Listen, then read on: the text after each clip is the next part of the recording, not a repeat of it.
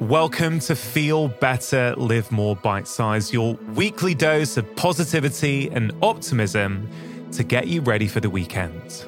Today's Bite-Size is brought to you by AG1, one of the most nutrient-dense whole food supplements that I've come across, and I myself have been drinking it regularly for over 5 years. It contains vitamins, minerals, probiotics, prebiotics, digestive enzymes, and so much more, and can help with energy, focus, gut health, digestion, and support a healthy immune system. If you go to drinkag1.com/live more, they are giving my listeners a very special offer, a free 1-year supply of vitamin D and 5 free AG1 travel packs with your first order. See all details at drinkag1.com/live more. Today's clip is from episode 381 with psychiatrist, globally renowned speaker, and best-selling author, Dr. Anders Hansen. In this clip, he shares how exercise can change our brain and reduce our risk of depression. You say in your book that exercise is a way of hacking evolution. And you make the case that exercise is important for not only how we feel, concentration, memory, stress tolerance. Yeah, so exercises has been shown to be incredibly important for cognition. Basically, all of our cognitive function, memory, ability to focus, creativity, even intelligence, it seems, is positively affected by exercise. And it also protects us against depressions and anxiety. And the brain actually seems to be the organ in the body that benefits the most from exercise. And one of the best studies on this was done where you scan the size of the hippocampus. And hippocampus is the memory center of the brain. It has many important functions, but one of them is memory. And hippocampus decreases in size for every year that passes. It peaks in size when you're between 25 to 30, and thereafter starts to shrink by about 1% per year. Now, this has been thought to be inevitable. You just can't change that. But then researchers in San Diego started believing that maybe this can be changed by exercise. Because they had seen that if you put a wheel into the cage of laboratory rats, the rats run the wheel or the mice run the wheel, and then their hippocampus grows. It gets bigger. So they tried that same logic for humans, and they had one group walking 3 times a week, 45 minutes every time, fast walking, for 1 year, and the other group did stretching exercises 3 times a week, 45 minutes every time. And it turned out that the stretching group, their hippocampus had shrunk by an average of 1.4%. It was 1.4% smaller after a year. But the walking group, their hippocampus had grown by an average of 2%. So instead of 1 year older, it had gotten 2 years younger in terms of size. The hippocampus was bigger. And they also had improved their memory, especially spatial memories, to learn to find your way around a 3-dimensional space. So exercise is actually a way to preserve the function of the brain. It's a way to boost your creativity. We know that the creativity tests, your results on them increase the hour after walking, and quite substantially, especially the ability to brainstorm. That increases by somewhere around 50% the hour after. You get a temporary bump. The hour after walking. Yes. Yeah. So it just lasts for 1 hour. So if you have a difficult problem, go for a fast walk and then think of the problem the hour after you have walked. Then it increases the chances that you will find a solution. And I thought a lot about this, and I was like, I wondered, why is it that exercise is so good for the brain? Because we don't need our cognitive functions when we go running. We need our cognitive functions in a meeting room, in front of a computer, or in a classroom. And then I realized that during almost all our history, it was when we moved that we needed our cognitive functions the most. During the hunt, during gathering of plants and so on, that's when we needed the focus. That's when we got new sensor input that we had to remember to create memories of. That was when we had to be at our peak in terms of creativity and so on.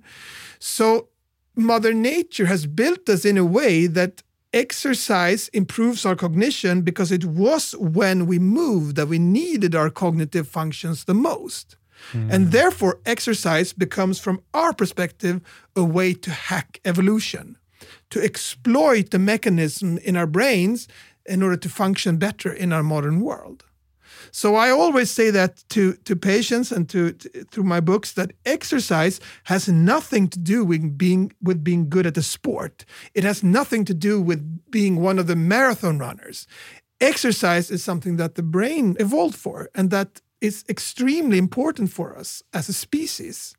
And you should not mix it up by being good at by being an athlete. Make a habit out of exercise. Walk to work, ride your bike to work instead of taking the car, walk in stairs, have children playing during lunch break instead of staring at the screen, and so on and so forth. Try to build exercise into your life so that you make a habit out of it. There was also a study you quoted about children, I think it was done in Swedish schools, where just 6 minutes of movement, I think before a class, improved concentration and made the kids better at avoiding distraction. Yeah. We've often heard about exercise through the lens of physical health. Yeah.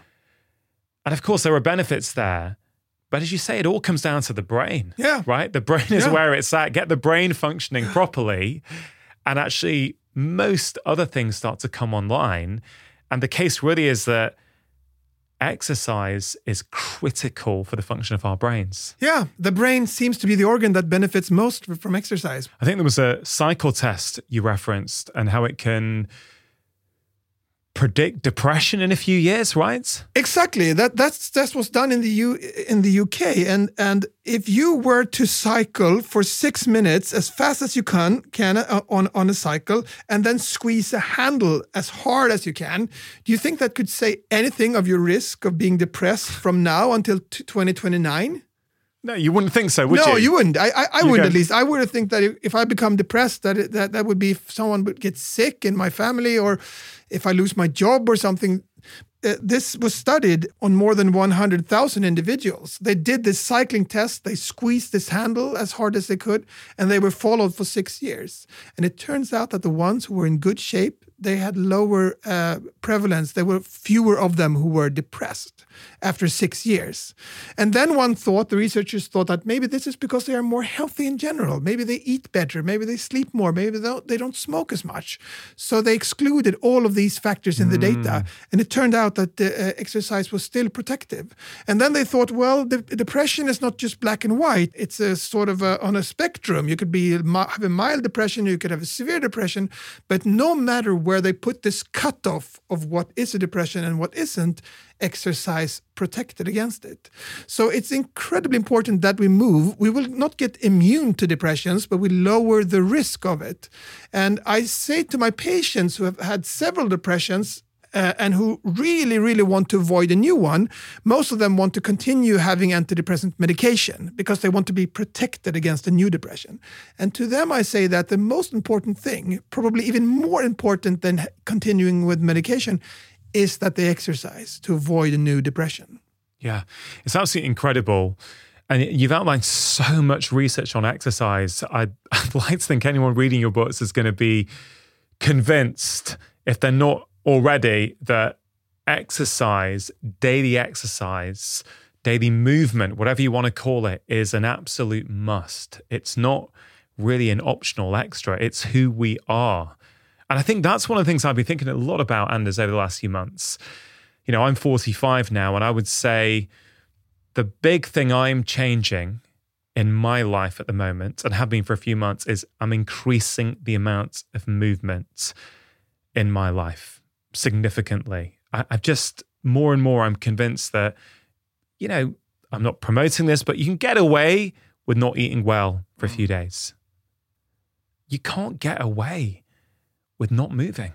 Yeah. You just can't. No, you can't. I feel exactly the same. And it's so difficult. I have periods where I don't exercise so much because I work too much, or if I have an infection or whatever. And then I feel that something is wrong with me. I don't know what it is. And then I go for a run and I realize that was it. And it doesn't matter how many times I talk about this and write about this. This is difficult stuff. Difficult to do. This is difficult to do. But the good part of this is that On average, people take about maybe 5,500 steps a day now, and that's one way to look upon that is saying that that's terrible, that's too little. Another way to see it is that it's a huge untapped resource. It's something that we could just dig into. It's a treasure chest for our cognitive abilities and for our feelings. Yeah. And the ones who are to benefit the most are the ones who don't exercise at all. Yeah. So it's when someone who don't do anything start walking to school or taking the bike to school, that's where the really big effects come in. It's not when you have the marathon club running a bit more. That doesn't make any difference in terms of brain perspective. Yeah, it's interesting. So the ones who don't do anything, you have this big untapped resource that will make you function better, but even more importantly, feel better. For people listening who feel inspired and want to live happier lives, what are some of your top tips? I have just one tip, and that is learn more about the brain. When you do that, you will make changes. And this is an incredible time to live in because we have, for the first time, been able to look inside and see what's happening in our brain when we do certain things. And that means that we are studying the machinery of the soul. For the first time in our species history, we can do that. And one of these discoveries is how extremely important exercise is for the brain. And of course, I could have summarized my books by saying, sleep more and be cautious about your screens and exercise more, and that would be it. But then no one would have cared. It's when you really understand what this is doing to you, what this is doing to the organ that creates your experience of existence, then you will make changes. Yeah. Hope you enjoyed that bite-sized clip. Do spread the love by sharing this episode with your friends and family. And if you want more, why not go back and listen to the original full conversation with my guest? If you enjoyed this episode, I think you will really enjoy my bite-sized Friday email. It's called the Friday 5. And each week I share things that I do not share on social media.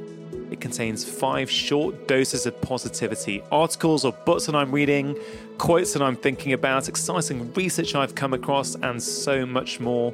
I really think you're going to love it. The goal is for it to be a small yet powerful dose of feel-good to get you ready for the weekend. You can sign up for it free of charge at drchatterjee.com/Friday5.